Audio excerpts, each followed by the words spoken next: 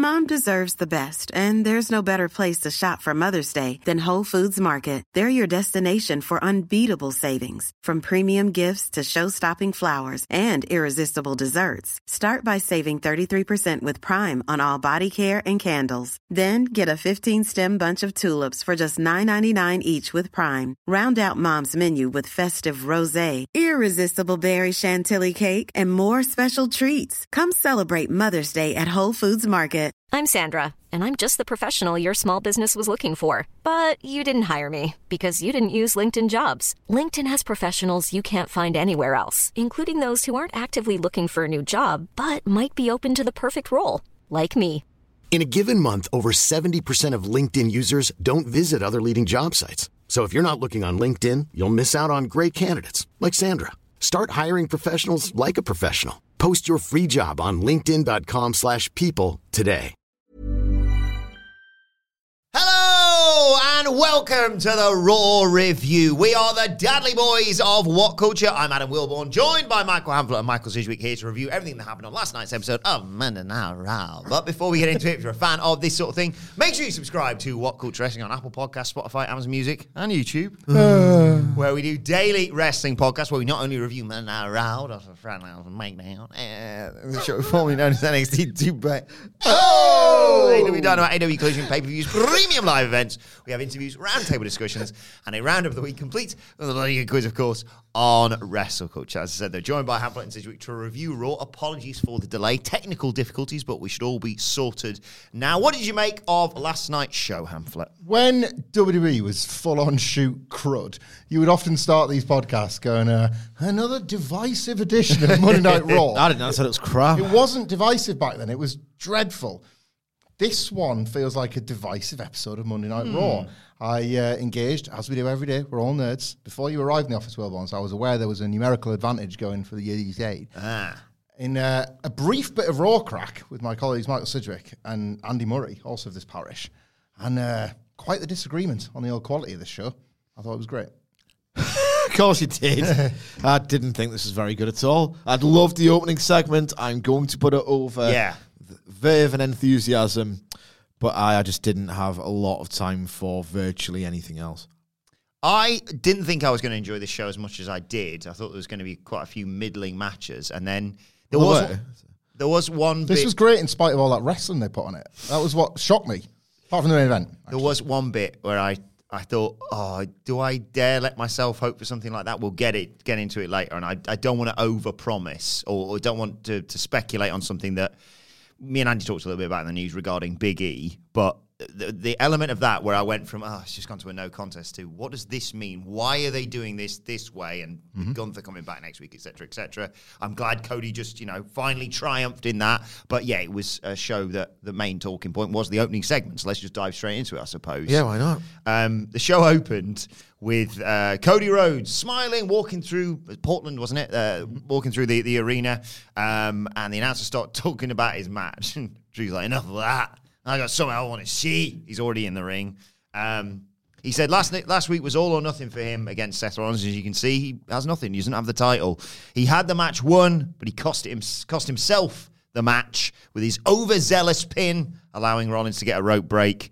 Maybe everyone was right, said Drew, in suggesting that he was holding himself back. Maybe it's time to step away from WWE and get my head straight. Not easy thinking that way, and the crowd aren't happy hearing this. But then he says, actually, I've been replaying the match in my mind and realised I didn't lose straight up because I was cost the match by Damian Priest, who's an idiot. He's trying to cash in. Should have just waited till after the match, after I'd won the title to take advantage. Yeah, he's an idiot, and he cost them both.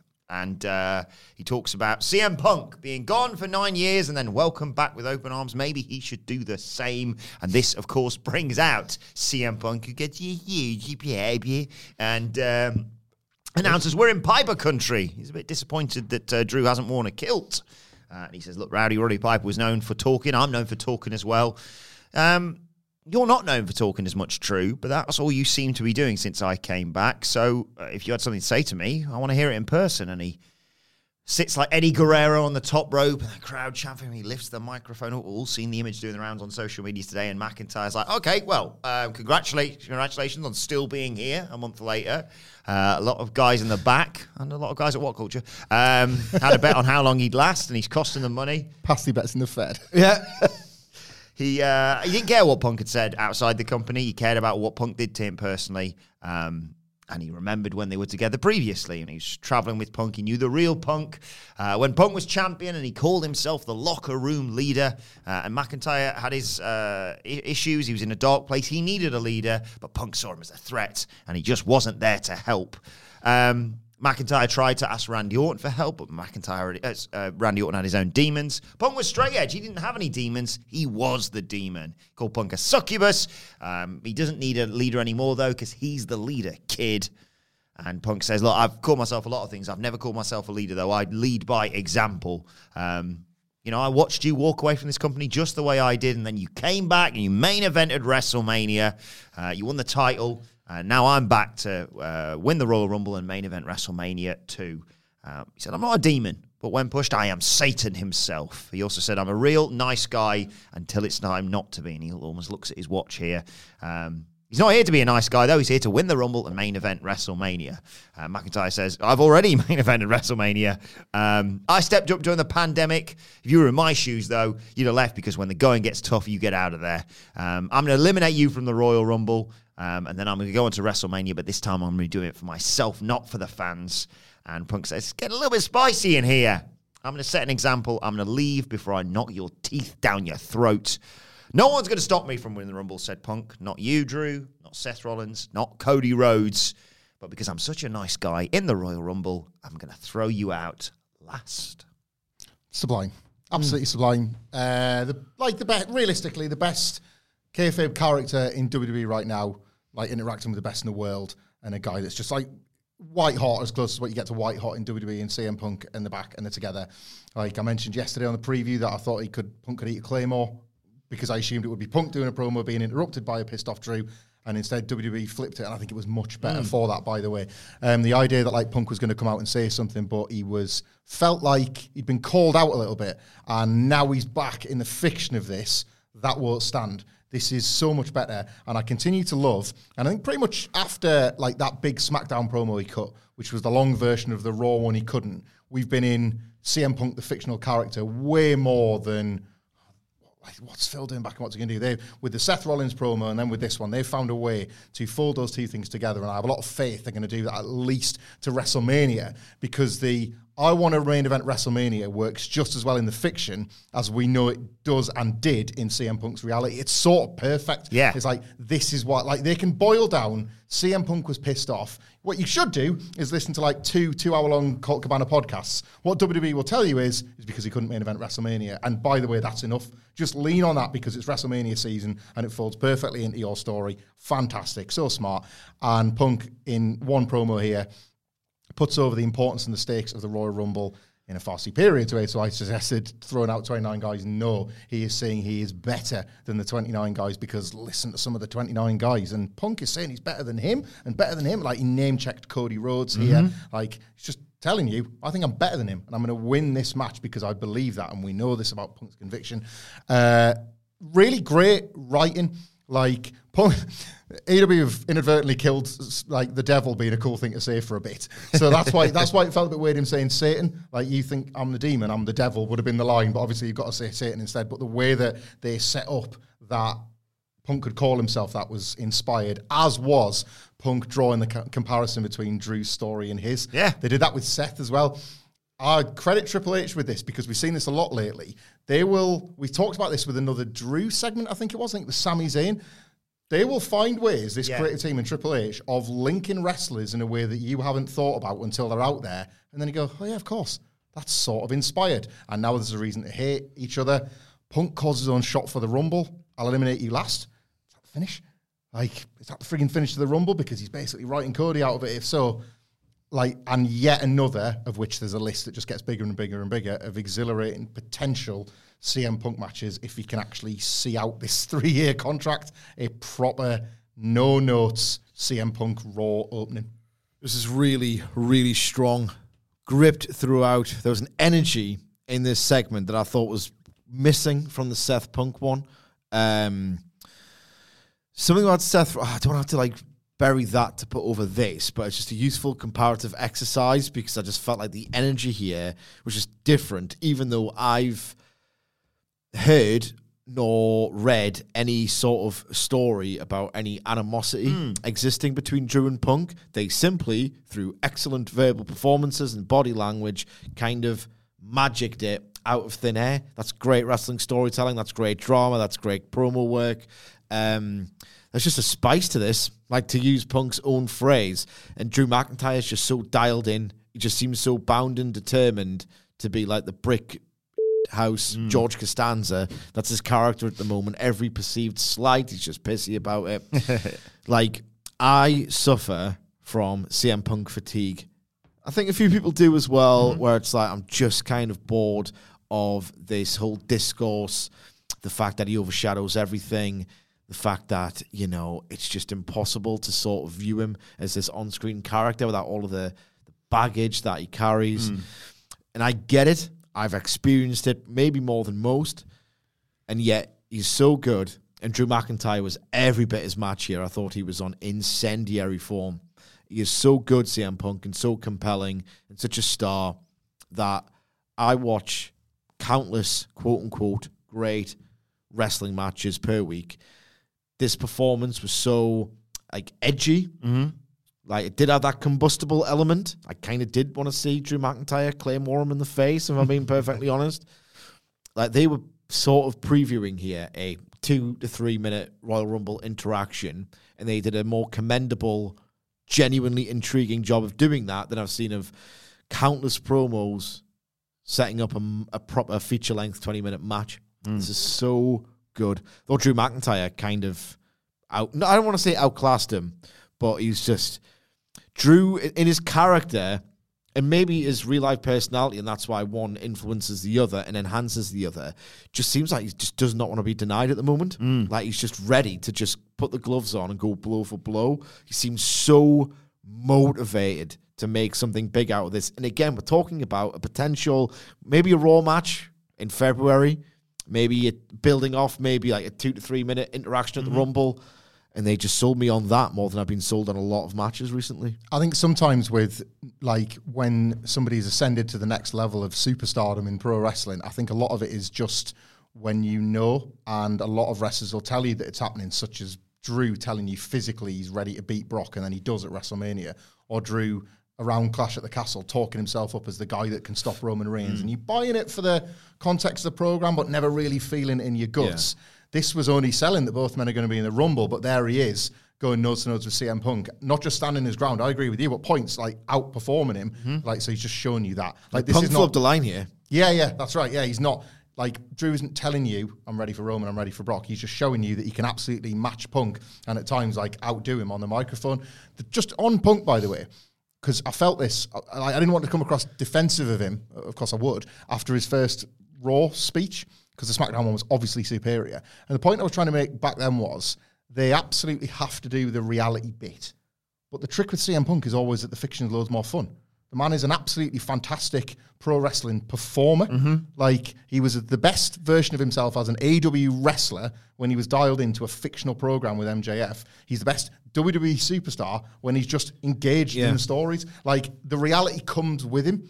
So it's often a balancing act. Offered to shave his head, didn't he? I forgot to mention. There was like a straight edge superstar thing, you know, like, and like when he comes into AEW and cuts that amazing promo in the first dance, you have to do it. You have to talk about why you've been away. When he returns to WWE and you have that very awkward Raw one, and then you have the SmackDown one that sort of squares that away, you have to do it because there's all of this baggage. It's Punk. There's always a lot of baggage to discuss. The Collision return.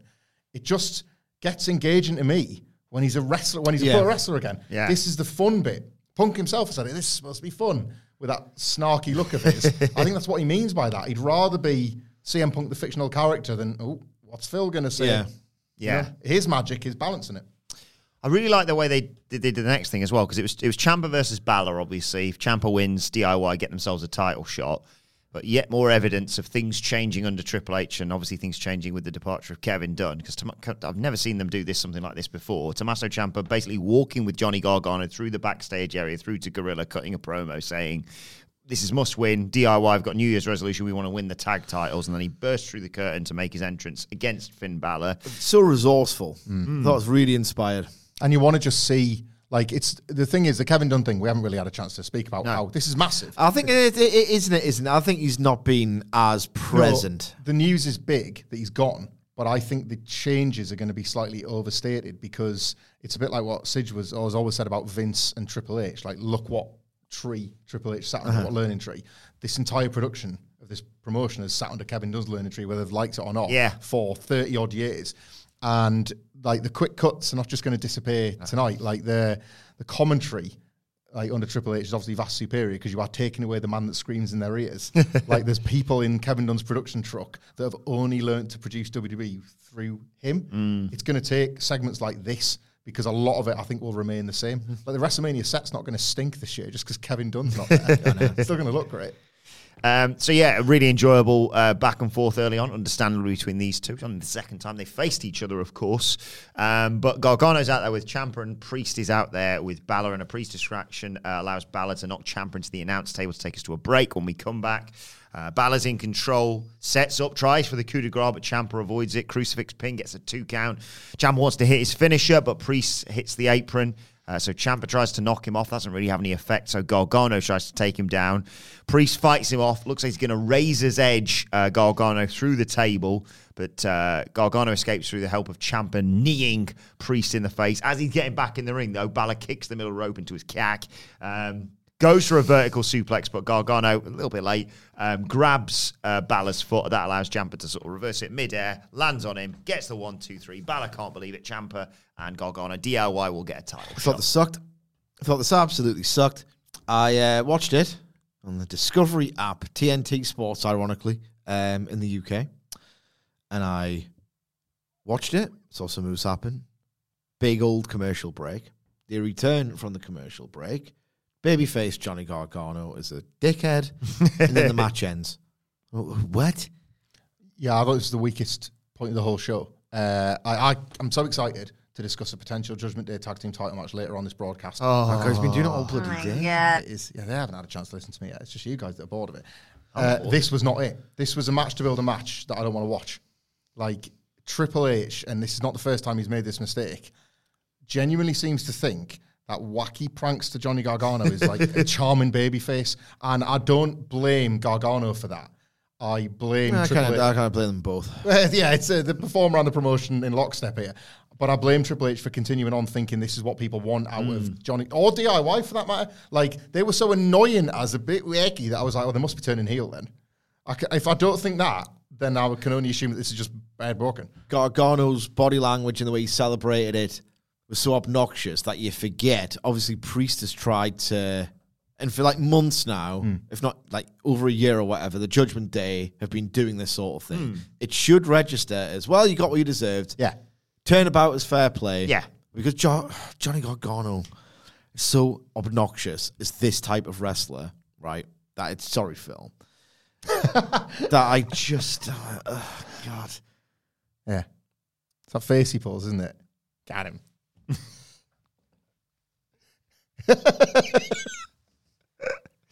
Becky Lynch is backstage with Jackie Redmond. Talks about losing to Nia Jax, of course, at day one.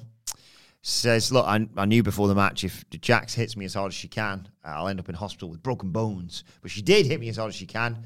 And when I did lose and I got my mouth busted open, I dusted myself off. And I just said, I'll be in the Rumble. She said, last time I declared for the Rumble, I main evented WrestleMania. I didn't end Jax the way I wanted to, but Jax didn't end me either. This isn't the end. This is just the beginning. I like this promo, and I liked it more after the one featuring Nia Jax later on. I think it's some very, very nice booking taking place between Becky Lynch and those two women. Anything you want to say? No. We see a replay before this next match of the unfortunate injury for Giovanni Vinci with Kofi Kingston last week. Vinci's going to be out for a couple of weeks. Get well soon, of course, Giovanni Vinci. As a result of that, we got Kofi Kingston versus Ludwig Kaiser. Skip.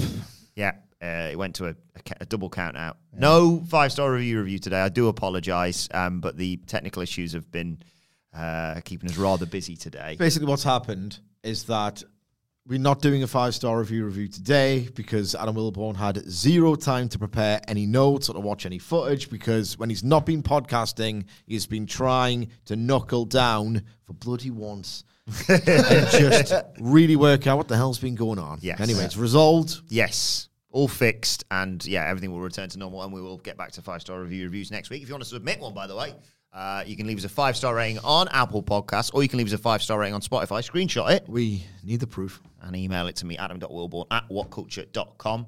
But skip, it still means skip. It went to a double count out, and we've got to talk about what came afterwards, because afterwards, Kofi was like, I thought I'll beat it in. Ref was like, no.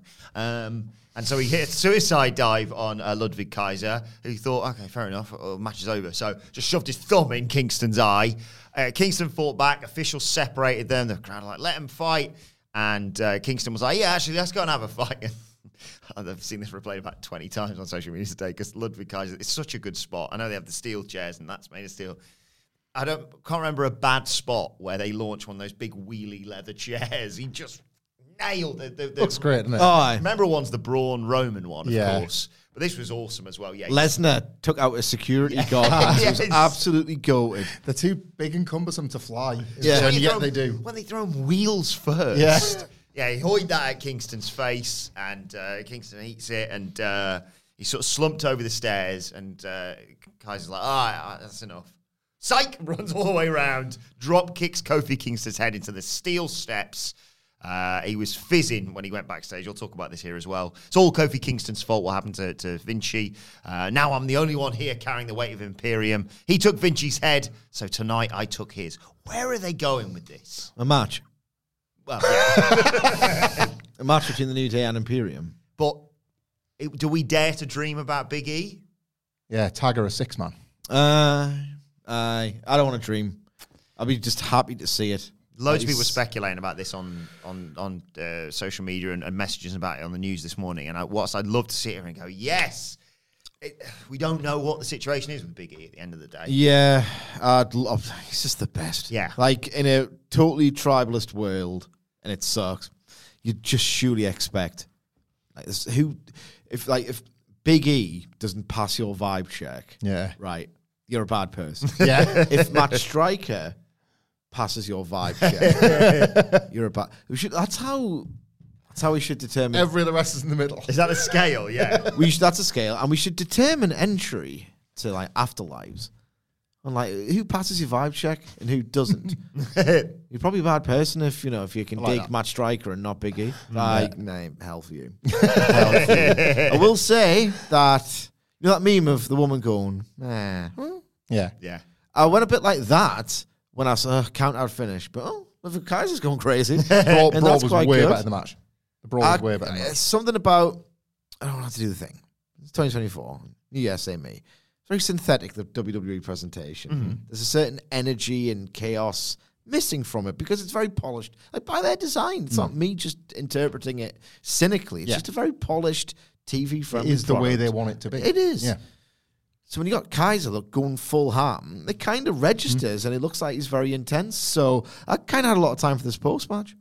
I like the idea, because Gunther's back next week, isn't he? Yes. And it'd be quite nice for Kaiser now to sort of, I don't like the Imperium dissension, never have, but right now would be the time to be scoring points. Like saying, I'm defending, like fallen here, like Giovanni Vinci's gone, I'll do whatever I can to fight for him. Is that maybe the best? But the tag... It's weird how they care about Vinci now. Yeah. Because they should probably drop the dissension, shouldn't they? It was really bad, so they should probably kill that. It's terrible, yeah. The tag match is fine, the 6-man would be amazing. It'd be magic. The New Day and Imperium as part of a celebration of Big E's return would be magic. Pitching people, sorry Chad Gable, pitching people to take the title off Gunther, who better than Big E at WrestleMania? I mean, Jesus, yeah. Again, like, it's proper lamb out the way on The Simpsons, isn't it, with Chad? Like, out the way you. Yeah. Big E's not there for 1 week, and Big E's just hinting at it. Anyway. Right, let's talk about Nia Jax. Oh, I love her. Michael Cole's interview. Never used to, though, did you? No, not a fan. Hate her. She said she shocked the world last week when she beat Becky Lynch. She said that wasn't shocking, though. I'll tell you what is shocking, if I break your goddamn face, Michael Cole. And I was like, oh, please. How about you, Michael Cole? Let's start with you. I will break your ass in half, you little head. Why not, yeah? If he defends it 24/7, I'll defend it 48-14. How about I start with you, Michael Cole? Because I will break your ass in half, you little head. Honestly, it's burned into my memory. 15, that kind of... It was the funniest thing I've ever seen in my life. I think it was 15 years. I was just like, I said, you can't say that on the Fed. And like Bob Holly saying he'll defend the hardcore title like 14 days a week is the perfect sequel to Beat Everybody. Yeah. Like that. Instead, though, she is focused on the Royal Rumble, is Nia Jax. She says, Io Sky or Rhea Ripley, you both can get it. And Rhea Ripley comes out, gets a great reaction. And Ripley says, you like to talk a big game. You're acting like you've already won the Rumble. Do you not remember what happened last year where I threw you out? You did beat Becky Lynch, but Becky Lynch isn't Rhea bloody Ripley. She told her to stop acting like she owned the division until she was ready to step to her. If you did win the Rumble, keep my name out of your mouth. And Jack says, look, I give you credit, Rhea, for being perhaps the most dominant champion in history, but I also dropped you on your ass when I returned. And the only reason I'm not holding the title is because you're afraid to face me one-on-one. Jack said she's going to win the Rumble, choose Ripley, see you soon, unstoppable champ. I suddenly thought, oh, God, is Nia Jax going to win the Rumble? Loved this. And what made this segment sing was just the fact that like the Fed's pretty good. Now, once upon a time, you could have Rhea Ripley and Nia Jax in the ring, and it would have been like, well, they're both like monsters of this division. Of course you want that match, and maybe Nia will be a threat to the title, whatever. And it would have been fine, like as matchmaking goes. Now you can be encouraged to do a bit of fantasy booking and try and like figure out like Triple H's plotting when there's still so many wrestlers that need to slot in at WrestleMania and Elimination Chambers in a stadium in Australia. So the assumption will be that Rhea Ripley will have a massive title match there. Here's one. Yep. So like Nia Jax, but what we know is that Nia Jax doesn't need to win the Rumble to get that match. She can just piss Rhea Ripley off, and then Rhea Ripley gets to be the situational babyface against this everywhere she goes heel. So there you go. They've just established a perfect Elimination Chamber match tonight. At the same time, Rhea Ripley not only like negging Becky Lynch, but using her exact phrasing towards Nia of "take my name out of your mouth" is that little shot to Becky Lynch. Should Lynch win, and we get to that Lynch-Rhea Ripley match that we've wanted for ages. Then, which makes you think Becky's going to win the Rumble. Then what you remember is, but she couldn't get to Nia, could she? So when Rhea's beaten Nia, Becky's like, look, you couldn't beat her. Rhea's like, you couldn't beat her. What makes you think you can beat me? Yes. But then Becky gets it done. What does that leave us for Backlash? Becky Lynch versus Nia Jax. All of that's to say Rhea could beat them both. Because Rhea Ripley's so dominant, she's been so effectively pushed in 2023 that she could absolutely just beat the pair of them and carry on as champion.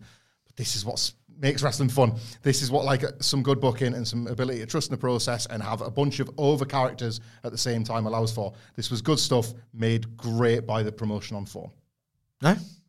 I'm excited for... Well, not excited. I think every permutation, of which there are many, which is logical permutations, which is the hallmark of good booking, that I wouldn't necessarily like lose sleep over. Oh, God. Rhea and Nia in Australia in the stadium I think that's got a bit of loose sleep. Oh, why I? Yeah.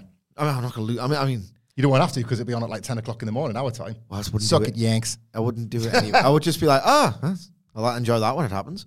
But maybe that says more about my like disposition in general. For the Fed. I wouldn't say it's just in general. Just in general now. Just in general.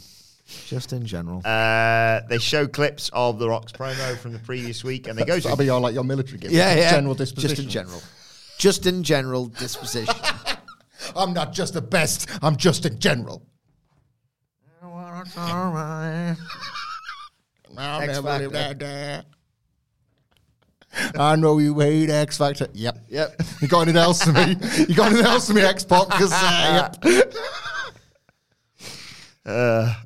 Yeah, right, you're just stealing this Uncle Cracker song? Yeah, just shout the word X Factor over it. Change the words? Nah. Just shout over it. They try and interview Cody Rhodes, and he gets jumped by Nakamura to set up the main event now being a street fight, effectively. Yeah. Probably should have advertised it as that, sort of been more interested. And then would have watched the match and lost interest. They booked it last week. Well, they've booked it for a few weeks now, but they booked it last week, and nobody thought, that's going to be really terrible. Should we stick some weapons in it? Yeah. You could just call it a street fight there and then. Yeah. Ryan Reynolds here from Mint Mobile. With the price of just about everything going up during inflation, we thought we'd bring our prices down. So to help us, we brought in a reverse auctioneer, which is apparently a thing. Mint Mobile Unlimited Premium Wireless. How to get 30, 30, bit to get 30, bit to get 20, 20, 20, bit to get 20, 20, bit to get 15, 15, 15, 15, just $15 a month? Sold! Give it a try at mintmobile.com/switch. $45 up front for 3 months plus taxes and fees. Promo rate for new customers for limited time. Unlimited more than 40 gigabytes per month. Slows full terms at mintmobile.com. Life is full of awesome what-ifs, and some not so much, like unexpected medical costs. That's why United Healthcare provides Health Protector Guard fixed indemnity insurance plans to supplement your primary plan and help manage out-of-pocket costs. Learn more at uh1.com. Quality sleep is essential. That's why the Sleep Number Smart Bed is designed for your ever-evolving sleep needs. Need a bed that's firmer or softer on either side? Helps you sleep at a comfortable temperature? Sleep Number Smart Beds let you individualize your comfort, so you sleep better together. J.D. Power ranks Sleep Number number 1 in customer satisfaction with mattresses purchased in-store. And now, save 50% on the Sleep Number Limited Edition Smart Bed for a limited time. For J.D. Power 2023 award information, visit jdpower.com/awards. Only at a Sleep Number store or sleepnumber.com. And then we got the women's tag title match. It was Carter and Chance. They bloody love to have fun, these two. God, their faces. There was, I was going to mention here, because I was worried I was going to miss it on my notes. There was an awesome spot. It was like a super Hurricane Rana from... That was good. That was good. From Katana Chance, I believe. And then I thought, annoy these two more than one shock kick out face. Double shock kick out face. That's all I saw in this match was shock kick out faces. I like the Vader bomb bit as well. Yeah. Like, I didn't hate this. Like, I did not hate this at all. The tag champions are hateable fundamentally, but I did not mind the agent of this match at all. It was smoother than it could have been. Smoother than I expected is what I'm trying to say. Yeah. Could have been worse. It looked like they were just going to destroy Chelsea Green early on, but obviously Piping Nimi comes in and saves her. Stops Carter from getting involved. Chelsea Green sent Chance into the buckle face first. Pipe hit a cannonball to Chance. Cannonball? For a near fall, we go to it's a like break. An NXT gimmick, doesn't it? Like, When we come back, Carter blocks an unprettier, but Green came back with it. It was basically a Rough Rider, wasn't it? She hit. But the ref's late because he's getting Chance out of the ring. Green's furious, obviously. Niven comes in and hits a senton whilst Carter's draped over Green's knees, but Chance comes in to break up the cover. And it's a setup. So Niven is going to hit Carter with a Vader bomb, but she doesn't realise that Carter's been pulled out of the ring by Chance and Green's there instead. So she Vader bombs her own teammate. Chance hits Niven with a lung blower, and they decide that's still not enough for Chelsea Green. We'll hit her with a keg stand for the 1, 2, 3. Chance and Carter retain the women's tag team titles. I will do the boring, dry analysis, like based on the crowd reaction and how, if you can call anything subjective, an objective success. They got no reaction, the champions, when they came out whatsoever. It was a pretty dismal crowd, all told. yeah, it wasn't a great crowd. Yeah, it's not a great product, so. And then this match was more dramatic than it had any right to be. It was quite well laid out. That comedy spot you just mentioned was quite good, and they've worked it quite well. And it was smoother than, I expected. And the crowd got into it. Yeah. The amount of NXT faces in this match was appalling. I cringed during it, and I continue to hate. Hate's a strong word, but I stand by it. I continue to hate the faces on Chance and Catanzaro, or Carter. Like, they're just so smug. The happy little 20-something party life. And maybe, there's a bit of projection on my part here, because I don't get the chance to do that no more. And maybe I had that exact same expression on my face when I was that young and, I love my EDM. Yeah, maybe they're all Did you live by the rules back then, or? Yeah. No, I did, and I didn't at the same time. It was kind of a wild card. Maybe it's not NXT faces. Maybe they're all just pulling the faces that they put at those EDM festivals that Wade Barrett was on about. Well, the typewriter jaw. I understand there's some faces pulled at those events. I just there's an obnoxious quality to that act that I will never ever get on board with. But the crowd got into the match. For me, they're just keeping those titles warm until Kairi and Asuka can win them, basically. Possibly.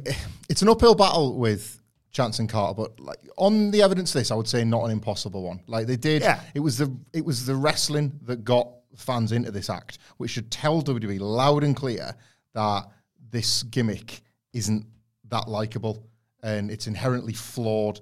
But like, look what Katana Chance, especially, I would say, look what kind of flavour she brings to these matches because of the stuff she can do and the chemistry they've got Great together. bump from Chelsea Green, by the way. Yeah. Like, and I like Chelsea Green and Piper Niven too. I think they like. We shouldn't just like not mention them because that Vader Bomb spot was the highlight of the match for me, and you can only get away with that with certain teams. And Chelsea Green's going to say something basically about Piper Niven costing her the match. Yeah, Piper Niven's going to say what? Excuse you. Yeah, it's like it's going to send her flying in the Rumble. Yeah. Like all of this was like really nicely laid out for, again, something that I don't necessarily believe that they've had this meeting backstage and thought, right, we really need to fix the women's tag division. Like I still think it's just a matter of time before these belts get passed on to another makeshift team or whatever. But there's a team out there, if you touch your leg, you vomit up black goo. So indeed.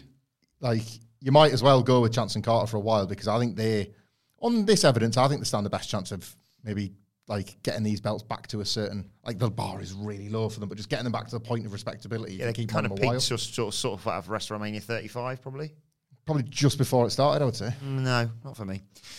Right, this next segment I feel is going to appeal to one half of this table, so I'm just going to turn face this way. Have a look. There was a comedy feature in R-Truth. Yeah, there was. Goated. Yeah, there was. So Cedric cites the Punk thing from earlier on. When I'm bad, I'm Satan himself. You're like bathed in red light. Yeah. So, R-Truth, there's a vignette on him. He talks. Don't laugh as you say his name. It's like Michael Cole.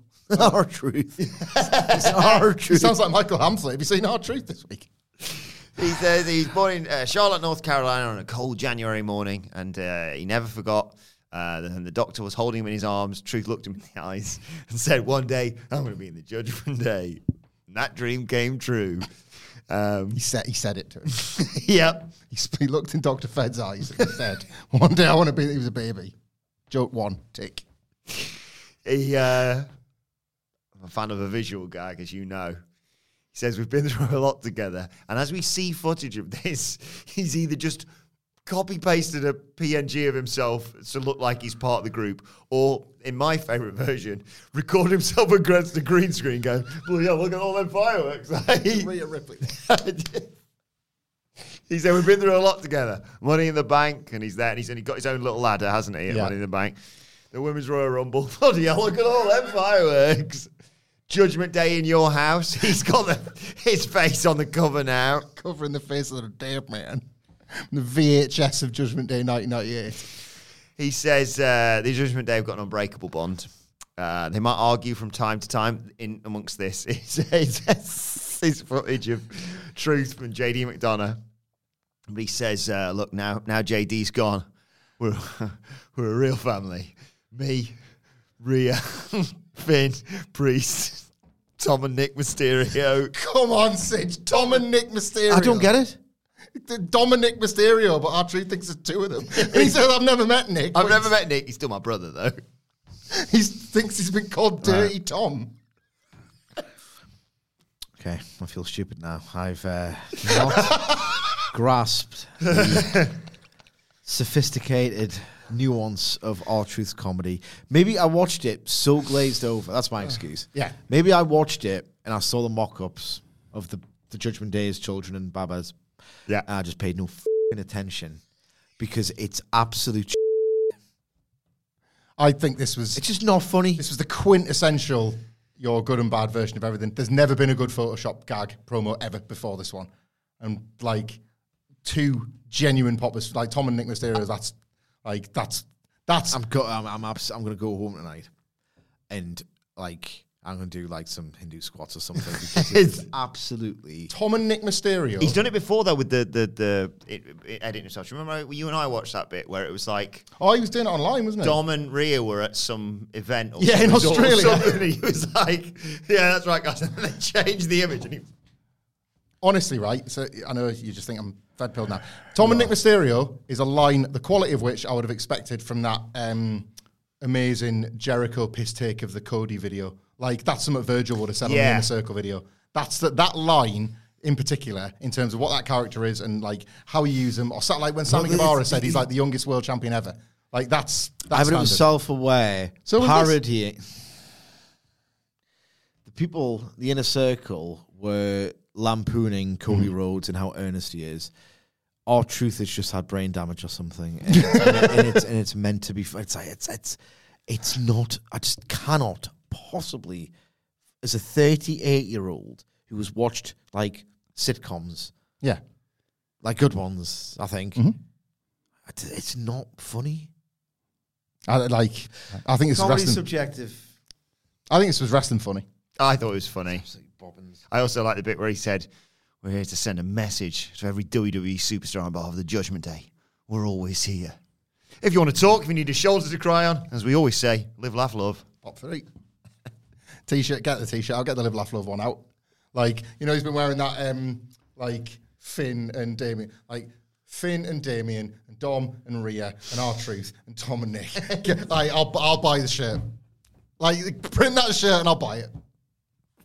I just barely paid attention to it. I cannot watch this performer as a 38-year-old. The end. The pop at WrestleMania when he comes out, if it's remotely like the one that he got on this Raw, when realistically at this point the frigging Awesome Truth fight the Judgment Day for the belts, like, it's going to be massive. I will say, it's going to be massive. I will say that I subjectively hate this. I don't find it funny at all. It kind of offends my sensibilities as an adult having to watch it. It's that bad to me. If they can get a really hot match out of the Awesome Truth, I'll have to stand up and applaud. Yeah. Because it would be some promotional achievement on the part of Triple H. Like, novelist Milan Kundera once wrote that kitsch, I'm aware of Milan Kundera's work. That kitsch is the absolute denial of shit. Yeah. Right? Oh, yeah. The absolute denial of shit. That's what kitsch is, right? Okay. The Awesome Truth, just pure. Like, is there any redeeming? It was the thing that we inexplicably arrived at, that in part, in unholy union with so much else, ruined the one cool thing about WWE in 2011. Yeah. How is there nostalgia for it? I can't answer that question. Yeah. But the version that is going to be rebooted, apparently, might actually be over and get a massive wrestler.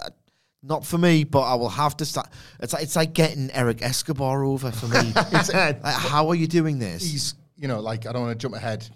I couldn't get over the bit where the Miz was pointing. It was like a house show at like the rowdiest town you've ever been to. Yeah. Boo! Yay! What's going on? Like, again, like the Miz has generated respect for himself all over again because of the Gunther feud. Doing it all over again. Wow. Oh, sorry. I forgot he was cooking at No Mercy 2016. He was shoot-goated cooking in 2016. Mercy. From Hull. And he's got a hot wife. Don't forget that. Do you think she's hot, Wilbon? Has he won many titles? In his, Hang on, let me check his week. Oh yeah, sorry, carry on. There's more I like about this, but let's get to the storytelling aspect in the next bit. Darren asked this morning. We're talking about Truth going into the Hall of Fame, and the fact that R-Truth has got the Judgment Day a new telly, but it was smoking. Yeah. As we got back again, Priest can't control himself. He's quite amused by it. JD McDonough's pitching a fit with all this, but Priest is like, that's kind of quite funny actually, and Rhea's like, we need to deal with R-Truth. Balor is pissed about DIY. He says, DIY? They're going to need CPR, MRI, and EMTs, probably. Horrendous. Yeah. Thank you. Horrendous. Priest says, all right, calm down. We should probably go after Drew McIntyre as well. And Rhea's like, we don't need Drew as an enemy. And he's like, yeah, actually, we don't. Drew's too much of a joke to be an enemy, so probably fine anyway. And they say, do you think it's a good idea to make an enemy out of Nia Jax? And she's like, I'll take care of Nia. JD, you take care of The Miz to set up this match. Where JD McDonough was cornered by Tom and Nick Mysterio. So I really like this whole interaction apart from that stupid Finn Balor joke. Badly written, garbage. The rest of this was tremendous. The Damian Priest, first going for Drew McIntyre, who at this point kind of Rhea Ripley's got more respect for than her own group because he actually followed through on what he did, which is another reason why Drew's pissed off again. All these different characters that actually feel like they exist in the world rather than just for the one segment they're in. Triple H is copying his own homework because R-Truth, if he wasn't already, basically just became Sami Zayn in the Bloodline with the Judgment Day, and Damian Priest just became Jey Uso. Slash Jimmy, like with the high five bit. But we're going to get either on the road to WrestleMania. That could kill us before. It could be just like fantasy booking this, but I'm judging it off reactions and the way that like it's going down week on week and it's getting bigger and bigger and bigger. It just feels like even if it wasn't the definite plan, a destination has started to show itself here for how you could pay all this off. Bare minimum, an Andre the Giant win. For example, for Truth. Something like that. But it just sort of, I'm not suggesting that this is going to feel as big as when Jey Uso stood on the floor with Sami Zayn and then he turns heel. They call it the Andrew the Giant trophy or something. There was a typo on the screen. It was Andrew the Giant. Yeah, that's what R-Truth. That's R-Truthism. That really is. But Damian Priest, like having to decide whether just to kick his head off or side with him, it's going to be a fantastic moment in the building. And I honestly think that could get us to this tag match. Hypothetically, if it was Awesome Truth, you could definitely get that to WrestleMania. Like on the undercard, and Priest loses for the team, and then all of a sudden he's belt free, and he's got the briefcase again. It just felt to me like a bunch of directions more than what was initially probably just a silly comedy bit in the clubhouse back in November. Then it was time for The Miz and JD McDonough, and Truth showed up, and everyone was like, oh, thank God he's here. Dom interferes to allow McDonough to take control. God, listen to him going on. He's got such a big head, and he's fighting The Miz. Miz comes back, clothesline, yes kicks, hits JD in the knee, sets up the figure four. JD McDonough makes it to the ropes, and Truth's out there cheering him on, but that sort of distracts him. That allows Miz to drop kick McDonough into Mysterio, send him back in the ring, skull-crushing finale, 1, 2, 3, and then Truth still celebrates with Miz regardless. Your Judgment Day aren't happy about any of this. This is what I want to watch.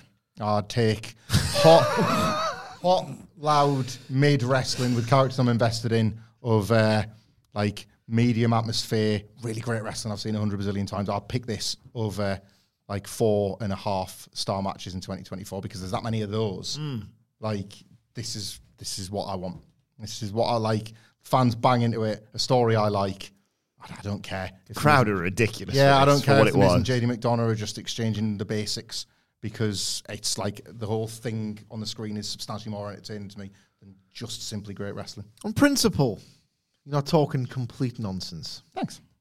But subjective to me, Miz. Yeah, the prerequisite, you absolutely have to feel this. Otherwise... I feel nothing. Yeah. I feel absolutely nothing. Seth Rollins comes out.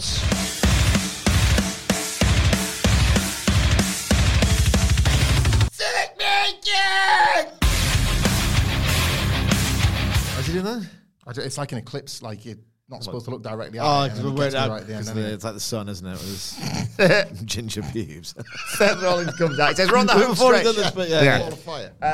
Rumble's coming up. After that, it's the road to WrestleMania. He's never taken a title into WrestleMania. All that changes. The year of Seth Rollins, he turned a title that didn't exist last year into the most important title. He's a workhorse. He's got some work to do, though, and the work's not done.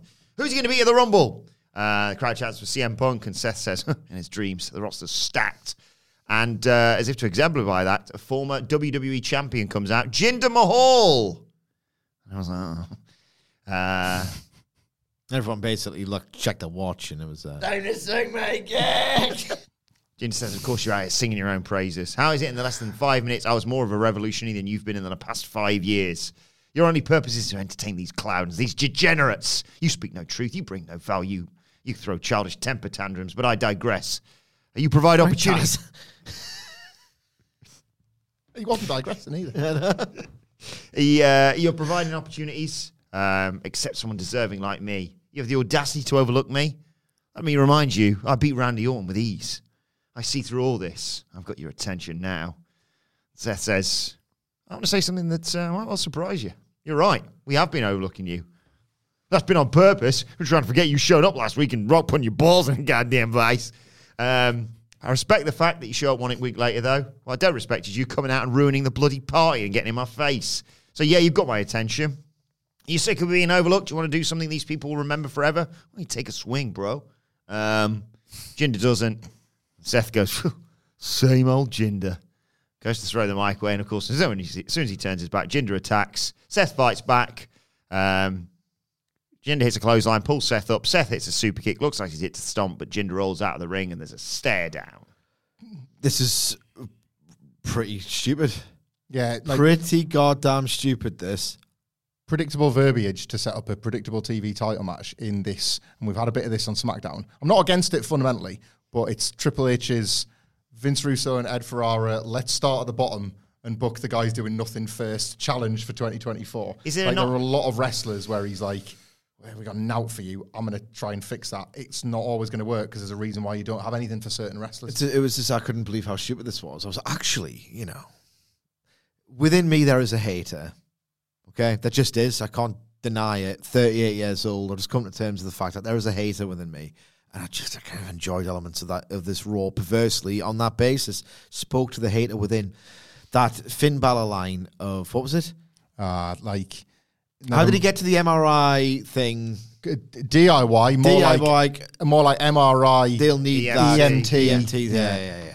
That's terrible. Oh, God. I love how terrible that is. Fee more, that, isn't it? Yeah. Love how terrible that is. And this was like, right, okay, you do this bit halfway inspired last week where you promise former WWE champion's going to make that grand return. And then, of course, you use Jinder Mahal as the bait and switch. So to say, sorry, guys, it's had a little bit of fun with you. Not that complete geek, but The Rock instead. 7 days later, that complete geek we used as a punchline. The last former WWE champion you'll ever want to see, right? What if he becomes WWE champion again in a match for the title against Seth freaking Rollins? Stupid, absolutely stupid. And the match is going to suck. And Seth Rollins looks like an idiot here with the same old Jinder. Again, another obnoxious clown that he is. I thought this is absolutely stupid on every conceivable level. Is there not a bit of the Eva Marie Bailey to this? With the threat of a Damian Priest cash-in as well. I get the You're doing this again. What? You are preemptively enjoying it with your optimism about what it could be. Yeah. That's good promotion then, isn't it? To get him excited for a thing that hasn't happened yet. It's a dog. If you want to promote something to Adam Wilborn, why don't you get a ball and pretend to throw it across the room? That's what Jinder Mahal getting a title match is. Yeah. A fake throw of a ball across a room. Oh, where's that title gone? Want to catch this? In between your teeth? Yeah. Do you want to? Let's do it. Want to see if you can? Yeah, let's try and see if we can do it. Do some panting. Spun in the air. We're back. Better have a finish. Like you say that, but who realistically? Seth's probably not going to have a title match at the Rumble otherwise. What if Jinder hits him with a chair? He's like, well, we're going to have a bloody street fight at the Rumble. Hey, I'm just thinking out loud. There's no Seth started this with, I've never gone into a Rumble as champion before. Well, at this rate, you're not going to, are you? Because there's no match for you. Apart from this guy, this complete geek, this loser. I don't want that. I think it's going to be a Trojan horse for some Damian Priest cash-in shenanigans, possibly. It's funny to think of Seth. I'll give you the match of your life, Jinder. They won't be taking the piss out of you after you get in there with me. I think they probably will. Probably will. Yeah, probably will. Is my eye gone funny? Huh? It's very itchy. Yeah. Ever get that thing where your lid goes down? Yeah, it's stress. Awful, isn't it? Stress, every now and then. Stress and tiredness, I believe. Yeah. Never get it. Not me. Wait till you have a second kid. I was going to say, yeah. You only got one, it don't count. We told you that. I love Ivar and Otis. The big lads having a big lad fight with a ridiculous spot in there as always. Ivar tried a springboard crossbody and Otis caught him and hit a world's strongest slam. Oh my God. Better than the Viking rules match. Yeah. Ivar followed with a sit-out powerbomb for 2. Otis hit a discus clothesline and the caterpillar elbow drop for 2, but Ivar hit a roundhouse kick and a moonsault for the 1, 2, 3, and Tozawa, for some reason, tried to confront Ivar afterwards. I got a bit sad watching this. The spot they did was really cool. Yeah. I'm not being facetious or like me. that much when I'm saying it was legitimately better in that Viking Rules match, which, by the way, made it into my 10 best matches of 2023 list on What Culture, which you can probably still read. They did the big moonsault thing, and you look at the Rose visible on camera, and no one reacts. It's like that. Yeah. This is a match that more than most proper needs like a soundtrack. You need the oohs and the ahs. You're just not getting them. Like, the people don't give a toss. And it was just a bit sad, I guess. I think sometimes you need these to tell you that people are past it a little bit as well. Like the feud, there's not much of a foo-head anyway between them. But like even the matches now, we've had a few goes of this. Take a break, take a breather for a little bit. People aren't just going to like take Ivar as he is doing big moonsault. We're all really greedy now. Like, sorry, the first time he did this in that match, what was it, like last September, October? Oh my God, I'll push Ivar out of the moon. And then they did for a bit, and it was really exciting, but we're all greedy, and we all get bored quick, and it's just, right, it doesn't mean his career's finished, but we've hit our ceiling for this for now. Yeah. Save it, get rid of the WrestleMania Showcase, or just make the WrestleMania Showcase Viking Rules. Yes, please. A Viking Rules match at WrestleMania. Jey Uso get asked if he's got any resolutions. He said, yeet. He's going to get his first singles championship in 2024. And Bronson Reed said, I've got the same goal. Don't get in my way. I had a bit of a problem with this as a big Jey Uso guy. I understand it's Rumble season, and the story, if you want, can just be, I'm going to win the Rumble. Every character should want their singles title. I don't have a problem with that at all. But it wasn't nailed on enough here. And whether by accident or design, the combination of this with CM Punk not naming him in the Rumble felt like a bit of a lack of focus. Yeah. Like, he's called Main Event Jey Uso, and I will buy it, and it has worked. And people love the entrance, and it feels big time when it's happening. Jay and Jimmy has felt locked in for ages, which is to WWE's enormous credit, considering how terrible Tribal Combat was. And yet... Said it was going to happen. And yet, we should be... Jey Uso, of all people, should be saying, not just, I might win my first singles title, like Intercontinental, like Gunther might be quite nice, US title. He should be saying, I want to frigging win the Royal Rumble, and we all know why that is. Yeah. You know, tribal chief, whatever. And then when he gets screwed, there you're on to Jimmy, whatever. I just... Felt very low stakes there. It did, didn't it? Yeah. Maybe they're going to do some sort of qualifier, but I don't want to take Bronson Reed out of the Rumble. But it's one of those ones where maybe they say, oh, actually... Well, no, because Jey Uso should now, if his main event is Jey Uso and Cody Rhodes and CM Punk... Yeah. Well, the only person who had to qualify last year was like Ricochet or something. Yeah, if CM Punk and Cody Rhodes... And Drew, I guess Drew, now, like they're saying... Shinsuke can say, I'm being in it. Yeah. Jay can almost certainly also say, well, I'm in it. Especially when look some of the geeks who are going to be involved. Yeah. Without qualifying. It's always like a bit of a weird plot hole that no one gives a toss about. And pedantic as I am, I don't either. But Jey Uso should be presented as someone who's like, I'm automatically in. I'm entitled to it on the strength of my work. Yeah. Okay, let's go. Speaking of which... It's time to play the game! Time to play the game!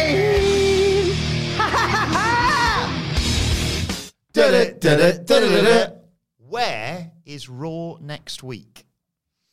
The Lick Your Air Center. No. Okay. The other reason I would ask you this question, I just want the place, not the name of the arena. The reason I'm asking Sidgwick here more than anyone. The Whitley Bay Ice Rink. Little Rock, Arkansas. Little Rock, Arkansas. You always say it, don't you? You always say Little Rock when we're trying no offense, I'd like to go. Quiet crowds, isn't it? Little Rock, Arkansas. It's one of them places, isn't it? They've got the world title on there. Seth versus Jinder. Finn Balor and Damian Priest versus The Awesome Truth. DIY, in the meantime, have got a handicap match. Tom and Nick Mysterio and JD McDonough taking on DIY. And the return of Gunther, of course. I thought of you with the Little Rock. Little Rock, Little Cock, Arkansas. Right, main event time is a street fight. Jesus Christ. We've got there. It's the fastest it's ever been. It's no 5-star review, really. That's why. It's time flies when you're having fun. Great show. Until this main event, which was a 10 minutes too long minimum. Yeah. Cody Rhodes versus Shinsuke Nakamura.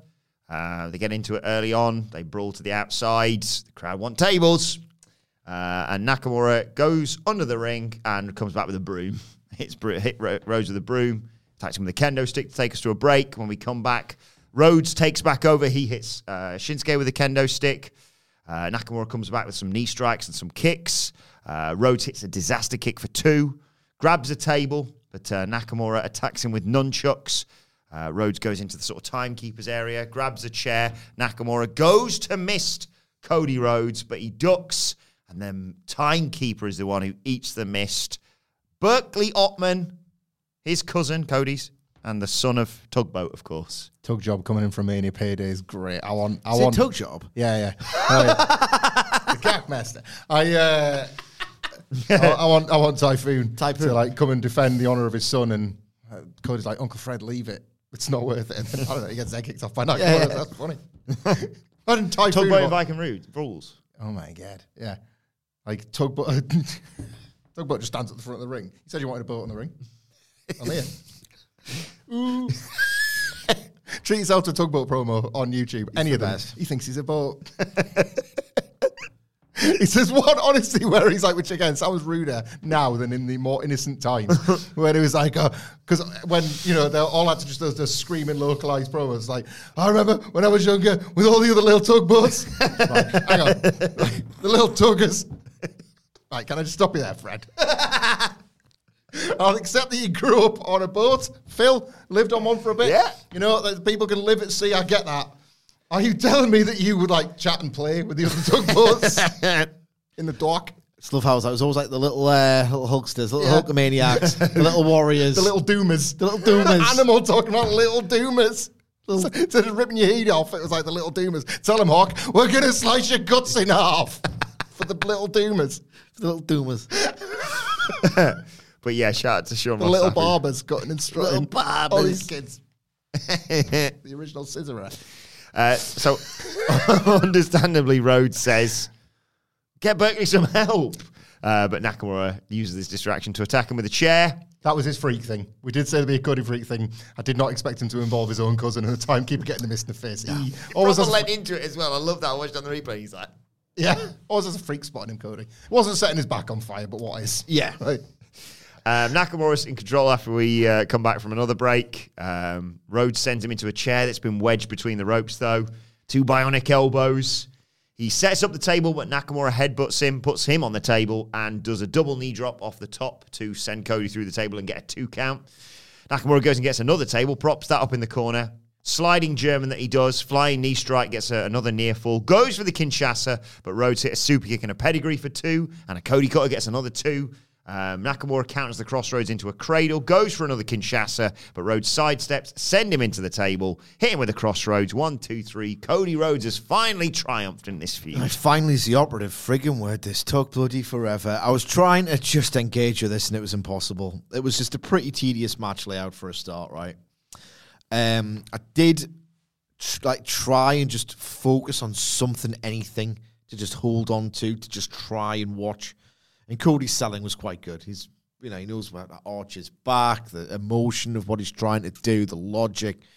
It's all fine. I really like Cody Rhodes. But I'm just Shinsuke Nakamura is entering his 7th year on this main roster. What was he doing, Hamlet, in June 2019? We've got absolutely no idea. This bad US title stuff, I imagine. Probably, who cares? It's just been the most mutually apathetic relationship where WWE haven't said this to him, but they've done this to him. It's like, care about you some weeks, then just forget about you for months, and then maybe try and do something. And he's just gone, okay, great, I don't care. And after a run that is longer than Steve Austin's WWE career. Correct. Full-time career. Mm-hmm. The Rock's. Even longer than the time Tyler Bates spent in development. Yes. Right. I think the ground that covers. There's nothing behind anything he does, and I just cannot get on board with the fact that they've halfway grasped how to present Nakamura, who can really cut a great promo in Japanese. Finally, you figured it out. It took you 6 years. Well done. 6 years of the most nothing run you've ever seen, littered with underwhelming, disappointing matches. There's no aura to Shinsuke Nakamura, and there hasn't been for as long as he had one, realistically now at this point. He's like The Simpsons. Yeah. And when I watch him go ages in a match like this. I'm like, well, why should I care? And I don't, and it is impossible. I'm sick of my intelligence being insulted. I'm sick of oh, you're cynical. It's been 7 years and out, and I'm suddenly meant to go, all right, I care now. I physically find it impossible to give a toss about anything Nakamura does. There's something about your point about the promos, of which Nakamura's have been better. Of course, they've been better. That I don't want people to think I'm like, I like when I talk about things I like, but I don't think about them just being generous to WWE for the sake of it. I don't like when WWE are getting roses thrown at them for allowing people to speak in their native language. It's something I want to see. Like that should have been instituted years ago. Something like this. Are we lifting Stephanie on our shoulders for inventing women's wrestling in 2015? Or Triple H for inventing feminism with Evolution in 2018? No. It was decades behind the times, and this is that too. And yet it's like, isn't it brilliant? It's like ruffle a hair for loads of the cool stuff, not this. Loads of the cool stuff. Tons. Like all the cool stuff. From like late 2022 to now. All the cool stuff. Also, you had Punk on the show. I'd have taken 5 2-minute CM Punk bumps into so-and-so backstages and taken 10 minutes off this. Whatever this was. Like, you could have shaved 10 minutes off it. They've kept Cody busy, haven't they, basically? But like Plunder stuff's pretty tired as it is. You got to work hard to make Plunder entertaining. Crap Plunder as well. Yeah. Pretty crap. I mean, Kendall's sticking table. So I'm like, yeah. What did you say? June 2019? Yes. Before we wrap up, do you want to have It's time to play the game! Time to play the game! Ha ha ha! What was Shinsuke Nakamura up to in June? / I'm going to take you into July as well, because that's relevant. June, July 2019. Was he feuding? He was. With Jeff Hardy. It's good. Not yet, I don't think. I know he's doing something. He had a SummerSlam match with Jeff Hardy, but I'll never remember the year as long as I live. So it was the end of 2019, I think, that he started hanging around with Sami Zayn. The Intercontinental title club they had. Remember that? Yes. Sami Zayn was like his manager. So I don't think this is right, but I'm just struggling to think of anything else. When they did the, I Want You, Uncle Sam, Shinsuke stuff. So I'll say he was doing something with the United States title. It was like July. No. Yeah. It's not correct. Of course it isn't. I will tell you that on the 29th of June 2019, he was in a tag match. With Cesaro. With Triple H. At a house show in Tokyo, Japan against who? The Bar? No. 2019. I'll give you a clue. Revival. One of these people is doing very well for themselves right now. R-Truth. No. Better. Far better. Samoa Joe and 2019 heel that would hang around with Samoa Joe. Samoa Joe 2019, what was... 2018 was the AJ stuff, wasn't it? Yeah. Was that 2017? 2019, Joe was the US champion for quite a bit in 2019. Friggin' wasn't. It's so funny to me, by the way, that Triple H put himself in a tag with Joe Nakamura in Japan. That is like the game. Triple H, that isn't it? He also put a sort of weird... He's only just recovered off his... Spider-Man meme in the other corner. The game? I may have thrown you off with that one, actually. He's only just recovered from his ripped-off titty that he got in Saudi Arabia, isn't he? He's back from Mania, man. Randy Orton? No. There you go. I don't care. Robert Roode. Triple H, all his NXT boys. Let's go and give him 20 great minutes. You're here. Yeah. And at Extreme Rules 2019, on the 14th of July, on the kickoff, Shinsuke Nakamura won the IC title from Finn Balor in 7 minutes and 36 seconds. You'll never remember that as long as you bloody live. That happened for years and years and years, did it? Nah. Nothing happened. Nothing bloody happened. Nothing happened. I'm amazed it wasn't a 2 out of 3 falls match based on the time. Yes. Well, on that note, let us know your thoughts on Manara on X or in the comment section below. You can follow us at What Culture WWE. Well, actually, you can follow all three of us. You can follow Michael Hamflett at Michael Hamflett. You can follow Michael Sidgwick at M. Sidgwick. Well, our brilliant producer, Phil Chambers, at Phil My Chambers. You can follow me at Adam Wilborn. Follow us all at What Culture WWE. And make sure you subscribe to What Culture Wrestling, wherever you get your podcasts from, for daily wrestling podcasts. A bit of a topsy-turvy day today, so the NXT preview is available right now. And we'll be back to review NXT tomorrow as well. But for now, this has been the Raw Review. My thanks to the Dally Boys. I'm one of them. Thank you for joining us, and we will see you soon. Mom deserves the best, and there's no better place to shop for Mother's Day than Whole Foods Market. They're your destination for unbeatable savings, from premium gifts to show-stopping flowers and irresistible desserts. Start by saving 33% with Prime on all body care and candles. Then get a 15-stem bunch of tulips for just $9.99 each with Prime. Round out Mom's menu with festive rosé, irresistible berry chantilly cake, and more special treats. Come celebrate Mother's Day at Whole Foods Market. Hi, I'm Daniel, founder of Pretty Litter. Did you know cats tend to hide symptoms of sickness and pain? I learned this the hard way after losing my cat, Gingy. So I created Pretty Litter, a health monitoring litter that helps detect early signs of illness by changing colors, saving you money and potentially your cat's life. Pretty Litter is veterinarian developed, and it's the easiest way to keep tabs on your fur baby's health right at home. Go to prettylitter.com and use code ACAST for 20% off your first order and a free cat toy. Terms and conditions apply. See site for details. Planning for your next trip? Elevate your travel style with Quince. Quince has all the jet-setting essentials you'll want for your next getaway, like European linen, premium luggage options, buttery soft Italian leather bags, and so much more. And is all priced at 50 to 80% less than similar brands. Plus, Quince only works with factories that use safe and ethical manufacturing practices. Pack your bags with high-quality essentials you'll be wearing for vacations to come with Quince. Go to quince.com/pack for free shipping and 365-day returns.